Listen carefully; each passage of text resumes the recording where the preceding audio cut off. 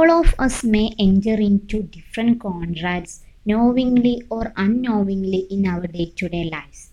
So we should know what is a contract.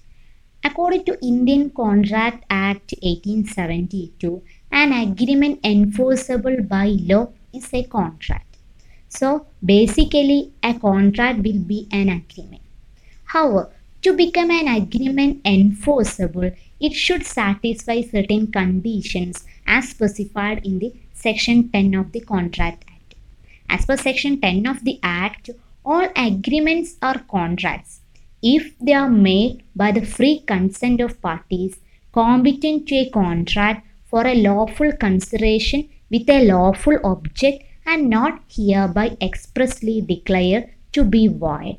So we can say that all contracts are agreements, but all agreements may not be a valid contract until it satisfies the conditions specified in the Section 10 of the contract.